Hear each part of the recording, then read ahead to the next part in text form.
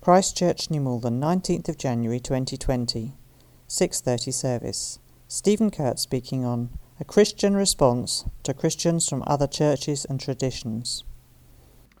Okay, so there was once a man who was about to throw himself off a building when another man ran up and pleaded with him to stop. And he said, "Don't kill yourself. There is so much to live for. Do you believe in God?" "Yes," said the man, "I do." "What a coincidence," said the other. "So do I. Are you a Jew or a Christian?" "A Christian," said the man. "What a coincidence," said the other. "So am I. Are you a Catholic or a Protestant?" "A Protestant," said the man. "What a coincidence," said the other. "So am I. Anglican or nonconformist?" "Anglican," said the man. "What a coincidence," said the other. "So am I. Evangelical or liberal?" "Evangelical," said the man.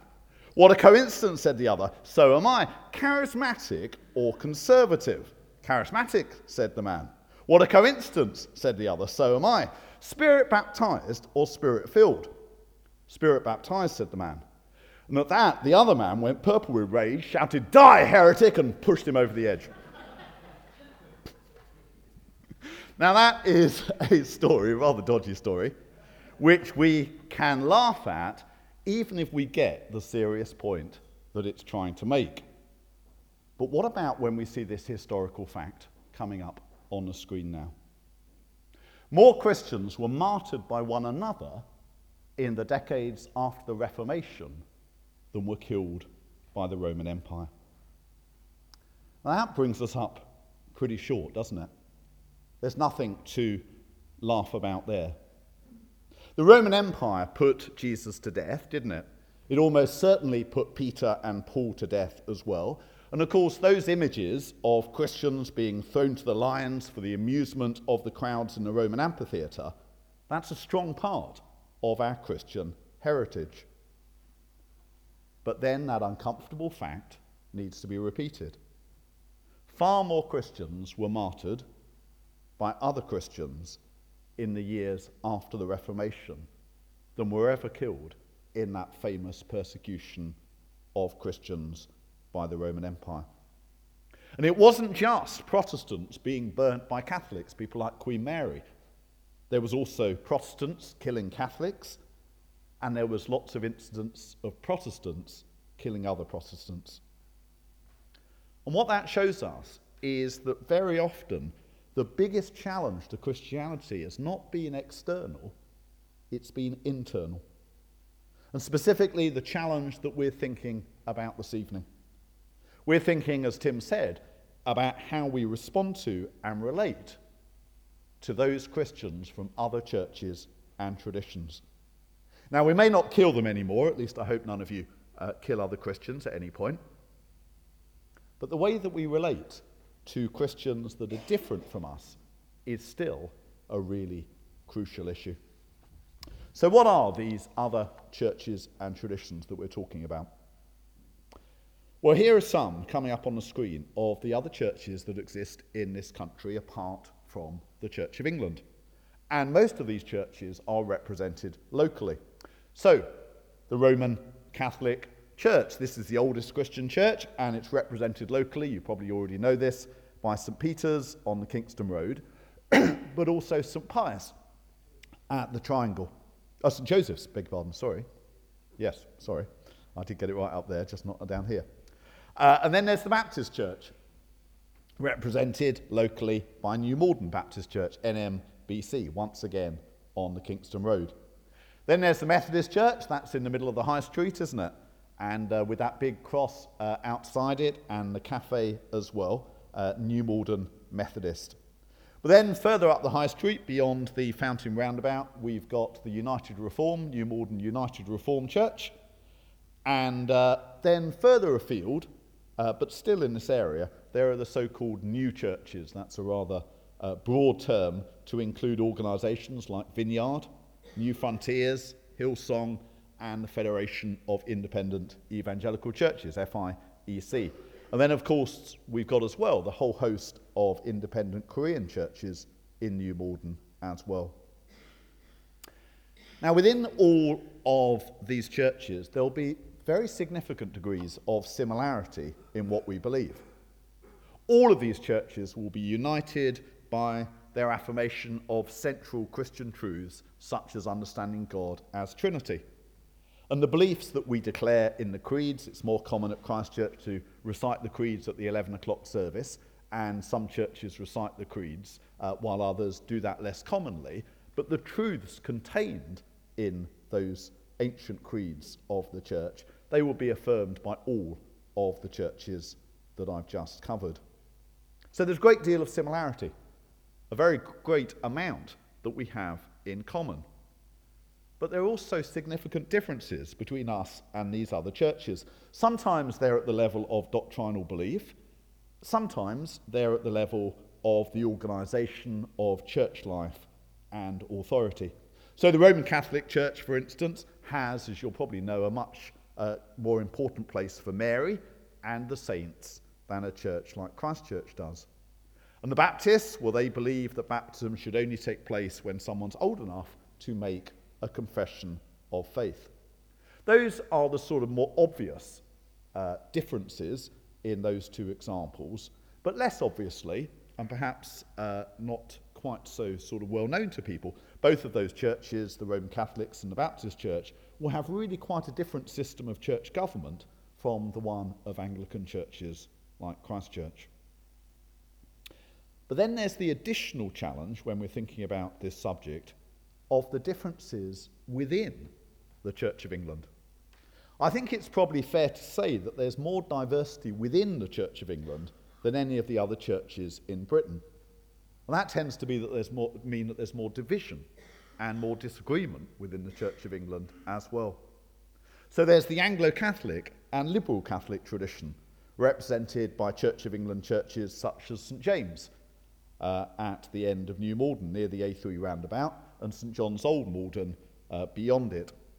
Anglo-Catholic churches tend to put a greater stress on the sacraments. They tend to be at the absolute centre of their worship, particularly the centrality of Holy Communion, or the Eucharist as they tend to call it. Probably a greater emphasis on its centrality than we have here at Christ Church. And the liberal or the broad church tradition, with which the Anglo-Catholic movement has rather morphed today, they take a rather different approach to the Bible to the one that's used here. But even within the evangelical tradition, represented by Christ Church, there's considerable diversity. So you'll already know, probably a lot of you, that conservative evangelical churches, such as Emmanuel Wimbledon, will take a very different approach to both women's ministry and mission from that taken here at Christ Church.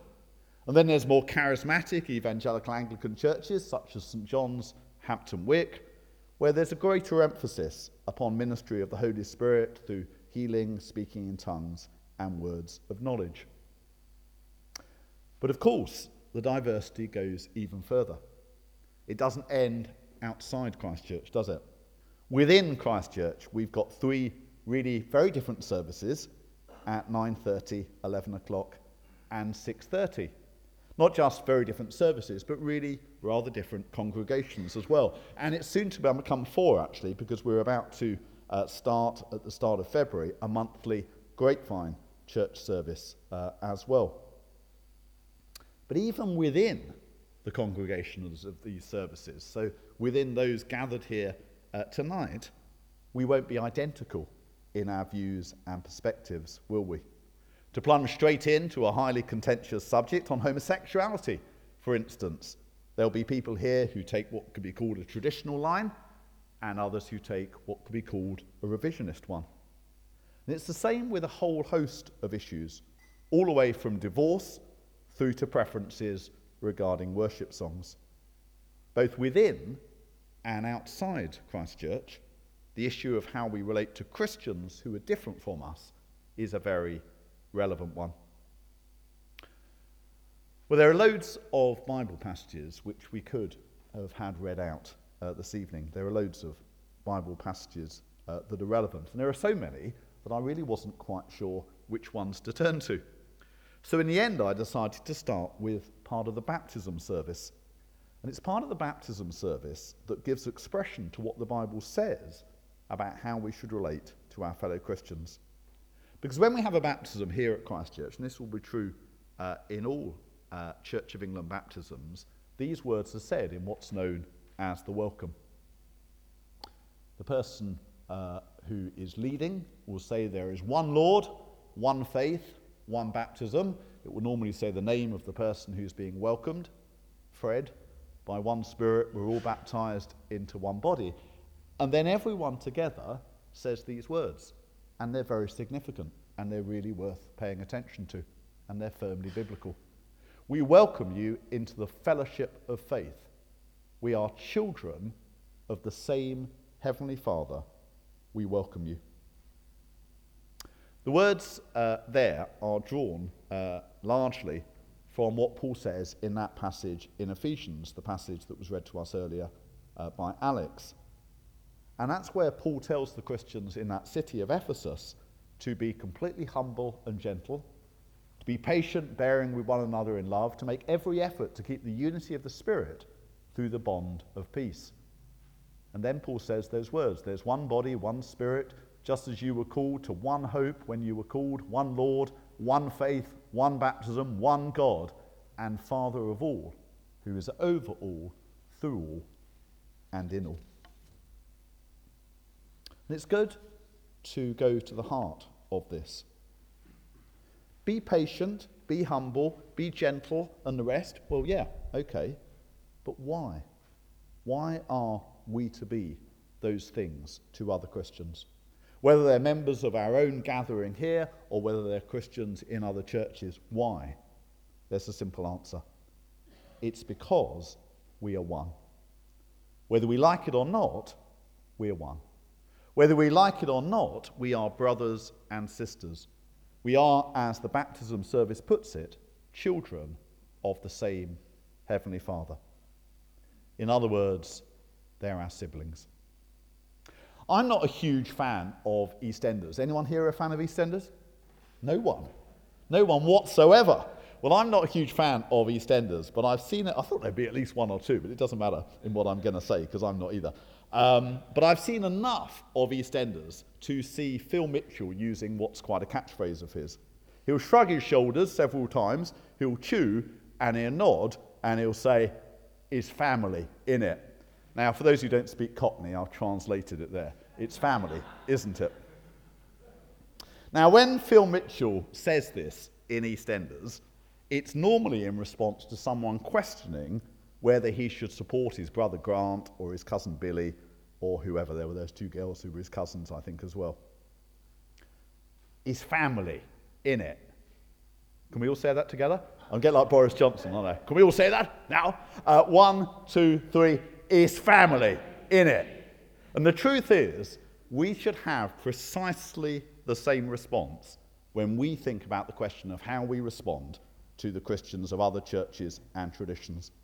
However much we might see things differently from them, however much we might disagree on, however much we might think the things they do are rather weird and odd and possibly wrong, the non-negotiable calling to us in response to all of these different Christians, let's have those churches up there, is the Phil Mitchell line, is family in it? Okay. And I really believe that is, you didn't think that Phil Mitchell was a prophet, but you know, there you go. That is the attitude that we're meant to have. When we see St. James, when we see the Methodist Church, when we see New Morden Baptist, when we see Emmanuel Wimbledon, they're family. Sometimes a strange family. It's rather sad. But actually, we're meant to regard them as fellow members of the same family. And that is the crucial source of all of those other things that we're told to do, to be patient, to be at peace, and so on. And why? Why is this family thing so important? It's because at the heart of Christianity, not a side issue, not an appendix to what it's mainly about, absolutely at the heart of Christianity is God making one single united people. God creating one single united family. A quick quiz question for you, okay? Which of these letters of St. Paul, and they're the central ones really, which of them doesn't have unity as its central message? Galatians, Ephesians, Philippians, 1 Corinthians, Romans. You're right, John, because the answer is none of them. They all have Christian unity as their central theme in very different ways, expressed in a variety of different styles, but all of those letters, and really they are the main letters that Paul writes, and the ones that have been most significant. And in every single one of them, unity is the central theme. Sometimes people haven't always recognised it, but it's true. And why? Why is unity so important? Because, to repeat, at the heart of Christianity is the message that God is creating one single people. And in the first century context, the message was that Christianity was the truth to which the Roman Empire that I mentioned earlier was the parody. You see, the Roman Empire claimed that under its one emperor, everyone could become one. The Roman Empire was meant to include everyone. But pictures like that one that I showed earlier reveals that that was just a cruel joke. But Christianity, under a very different king, represented the real thing. Christianity claimed to represent the real deal, because at its core was the belief that through Jesus Christ, God had made all those who belong to him into one family. Not only one family, but as the baptism service says, sons and daughters of the same Heavenly Father. And in Romans, Paul goes further and says, therefore, co-heirs with Christ. So what's true of Jesus becomes true of all those brothers and sisters who belong to God through him. And that's where that famous command that Jesus gave to his disciples to love one another has its place. We're to love each other because that's what family members do. There you go, it's up there again. It's family, innit? And it's a powerful thing to remember, because members of our families would have to do quite a lot wrong before we'd not want to have a relationship with them, wouldn't they? In fact, I think most of here would hope that it wouldn't be possible, whatever they did, for us to want to not have a relationship with them. And that's precisely the same attitude that we're called to have towards our fellow Christians, however different they may be from us, from whatever tradition or church they come.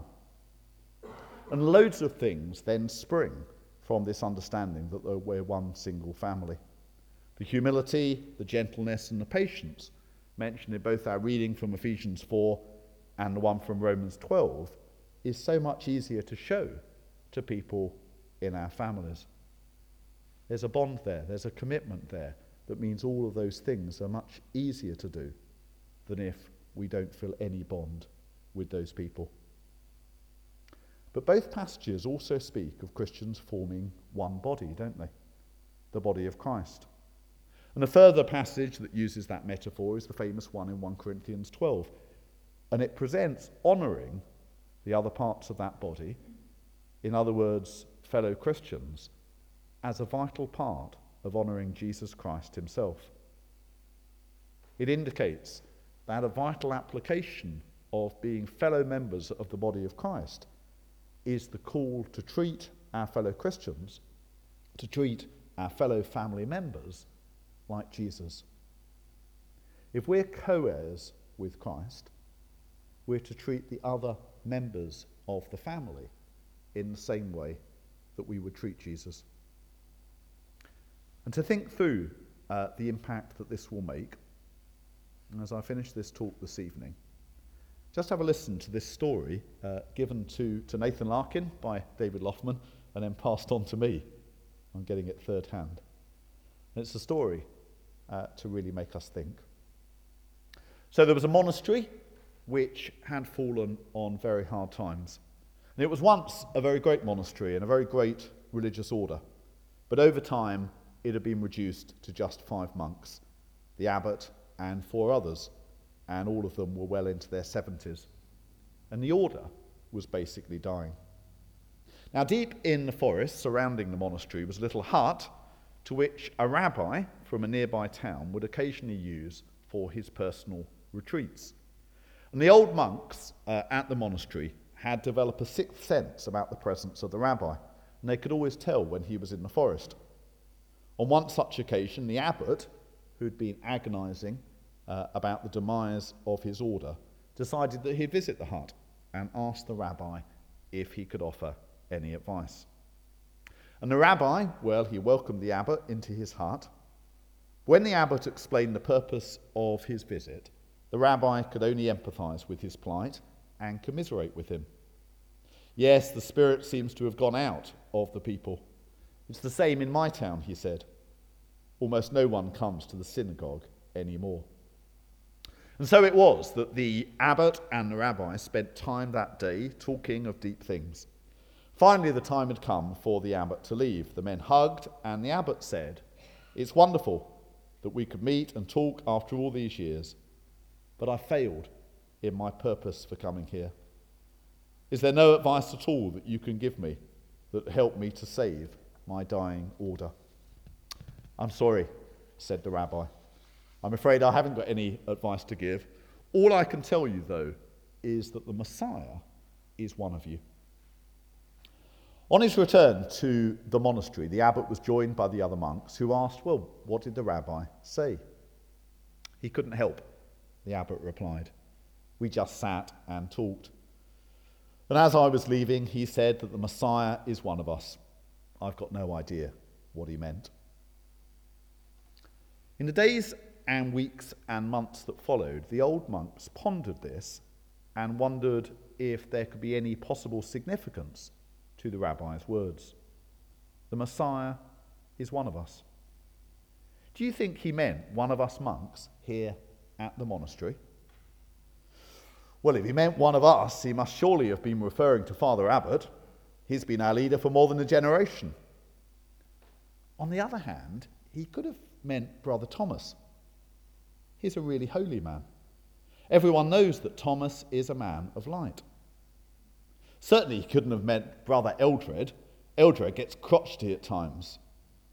But actually, even though he can be a nuisance, when you think about it, Eldred virtually always has a valid point to make. Perhaps the rabbi did mean Brother Eldred, but surely not Brother Philip.